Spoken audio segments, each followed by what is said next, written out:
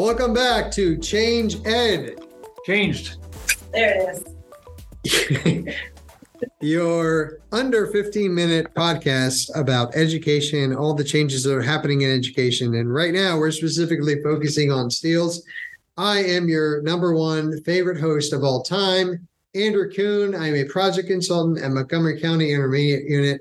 And here with me, competing for co-host position currently is Tony Marabito. And I just want to put it out there that we got multiple emails, multiple Twitter DMs that the show would crumble without me as your co-host. So thank you to my family. And go ahead. Fake news. Yeah. That's hurtful. Here for one episode. Don't you want to say your title, Tony?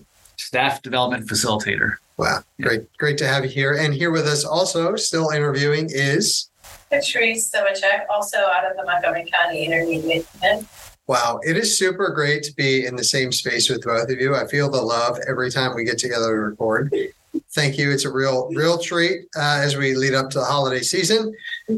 Continuing our conversation on three-dimensional learning, we're going to pivot a little bit as we dive deeper into this. And I just want to touch on how do the three dimensions work together. So we talked about what they were and kind of them separate, but the strength of anything is how do we integrate it so that it's working together? They're not meant to be silos.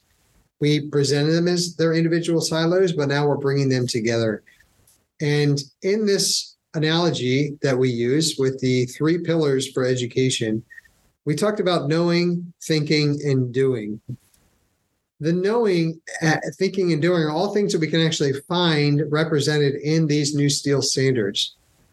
Knowing is actually our disciplinary core ideas, right? So that's the how are we going to divide up all of these sciences or our tech or our engineering or our environmental literacy? How are we going to divide that up? So we're dividing it up and kind of giving everything a category.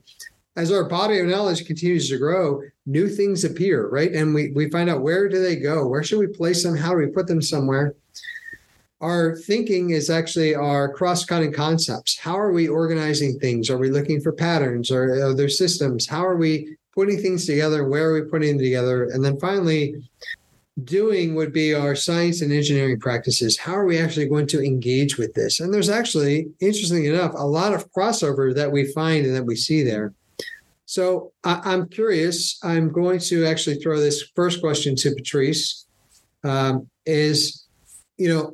does it look like for a student in a classroom where they're using these three dimensions? I'm curious, does this somehow expand learning and opportunities, or could this move be a mistake? Well, that's a pretty loaded question there. I think that it can 100% expand learning and allow students to have opportunities to think differently. Maybe not think differently. They come in thinking differently, and historically we have schooled them into thinking the way that we want them to think. And I believe what this does is it allows opportunities for kids to experience thinking in a contained kind of way that allows them to freely make mistakes and learn from what they're going through there. Well, first, I'd like to say I obviously sent that question to you first because Tony would, it would have been dead air. And secondly, why do you continue to be subjected to this, Tony? I don't understand. That's a great question. My mom's my number one fan. Yeah. I want to piggyback off of what Patrice said, actually, with the dead air. Maybe we need a new boast. I think it's less of playing the game of school when you're tying these three dimensions in. For students that they can memorize vocab, they can regurgitate facts that their teacher says. I think this allows students that need that hands-on, minds-on, to steal a term from you, to be able to dive in and learn something for themselves rather than be given all the answers, like the vocab first and all of that. The natural discovery that happens in 3D learning at really any grade level, I think changes the game for kids that struggled with, here's some vocab and here's a multiple choice test and show me what you've learned in that kind of manner.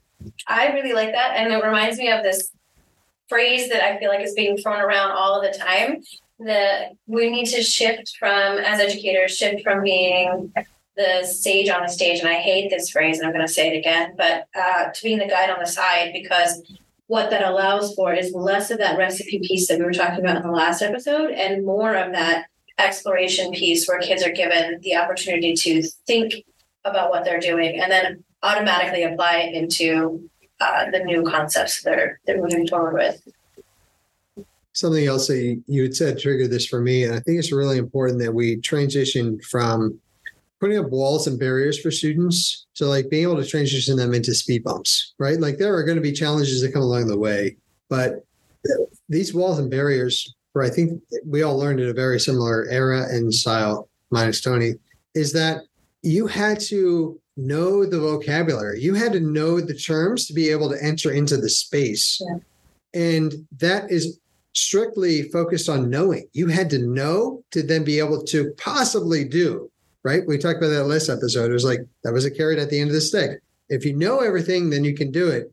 And really what we're talking about is like, let's make scientists. Let's get in there, right? Like science is not a cut and dry. I know all the answers. Now I can do the experiment. I told you, and it came out to be the way it was. It's very much about like, let's go, right? Let's roll up our sleeves. Let's get into it. I actually don't know. It's about being curious, not about knowing. And somehow, maybe specifically in education, we kind of lost our way with that. We got a little confused. And again, it's a big body of knowledge that keeps growing, right? Think, back to the experience of like Pluto. Is it a planet? It's not a planet. It's a moon. It's a star. It's a ball that floats in the air. It's not a star. Oh, it wasn't ever a star? No. It sounded good. It felt good. Now it doesn't feel good. When you did that, it didn't feel good.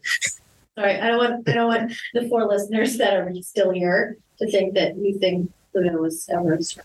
Pluto is a star. Just don't Google it or ask ChatGPT. So one of the important things with Steele's that should be noted as well is there's a focus, the way it was designed, and this 3-dimensional learning is a big part of it, is how do we intentionally try to capture all of our learners, not just some of our learners, but all of our learners, and enable that deep love of education so they can be lifelong learners, not just in your classroom, right? So short term is like they loved your class and you're their favorite 5th grade teacher. But long term is like, I really learned how to think. I really learned how to get hands-on and how to ask the right questions. Not that there are wrong questions, but asking a question without already giving the answer. So I'm wondering, Tony, to be an equal opportunity person here and throw you the first question.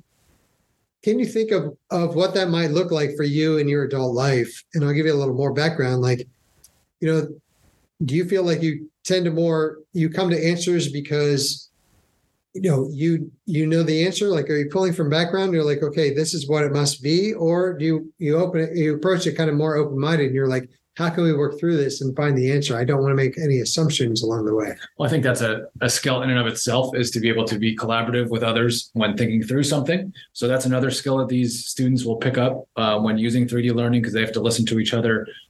Everyone's bringing their own kind of background knowledge. And I think that happens in most adult situations too. When I told you you're a horrible host, but then we talked it out and you became better. Right. That's why we have Patrice now, because you can't hear us. But I think being able to do some research, being able to see examples of something that can help, as an adult and as a student. So being able to pull in additional information and seek other opinions or do additional research, I think that helps adults and students alike.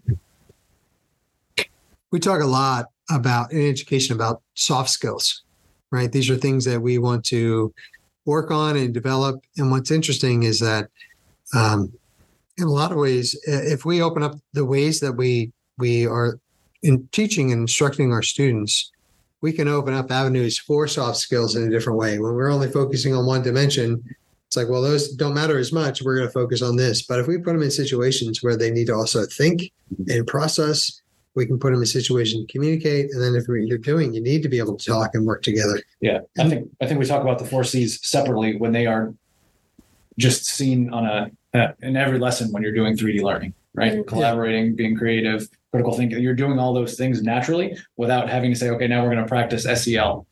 So it kind of just allows itself to be mixed into almost any lesson that you're doing. So instead of 4 lowercase c's, it's one big capital C that can all go together and work together. Yeah. Yeah, that's trademarked, by the way. So if anybody wants to use that, please talk to my lawyer. Patrice, I'm curious what this looks like and what you think the impacts are for teaching and trying to capture all the students in the room versus, when, we know that we're not necessarily doing that in education. Everybody's working really hard. We're doing amazing work in education. Could this be an opportunity for us to embrace and actually make some changes that might capture more students? Yeah, I think that a lot of times what three-dimensional learning does is a natural differentiator. I don't even know if that's a word, but I made that up. I guess we can talk to your lawyer about trademarking that too. I think that what this allows for is multiple entry points without having to put too much of the ownership on the teacher to think of 14 different ways of presenting information. And so when we set up things like, I know we're not talking about phenomenon right now, but when we set up things like anchoring phenomenon and then pull it back and do all these secondary phenomena that go along with it, we are layering in the learning. And so we have entry points for all kids along the way. And the other part that I keep thinking about is another portion of my job. I work a lot with gifted and advanced learners. And again, all of those students that I come in contact with struggle with this kind of thinking because they do very much want the recipe because it is what they're so used to. And so what I think this does for those kids is allows them to experience a struggle in a safe environment without it becoming too impactful on their grades or anything like that, but it allows them opportunities to struggle and therefore increase their ability to think outside the box.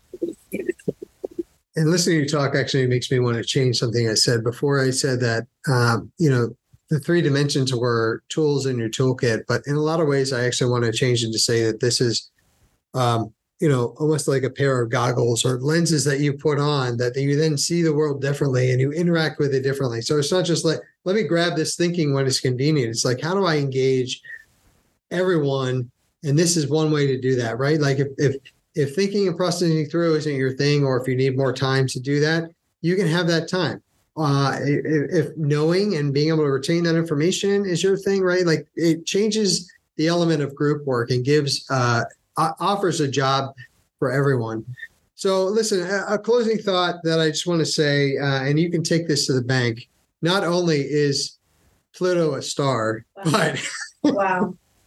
but three-dimensional learning is something for us to just look at and consider, right? How can we make an approach and approach our students to involve them differently and intentionally? And maybe sometimes the way for us to actually go faster doing things is to actually slow down. So when we feel like we don't have time, maybe that's because we need to take or make the time, and that something is that important. If it's important enough, we find ways to make the time. We will continue the conversation. And thanks to Patrice, we had a softball thrown at us. Maybe we should pivot a little bit and include phenomenon in the conversation. Tony, thank you for not contributing anything to a pivot of the next part that we're going to talk about. We look forward to connecting with you next time.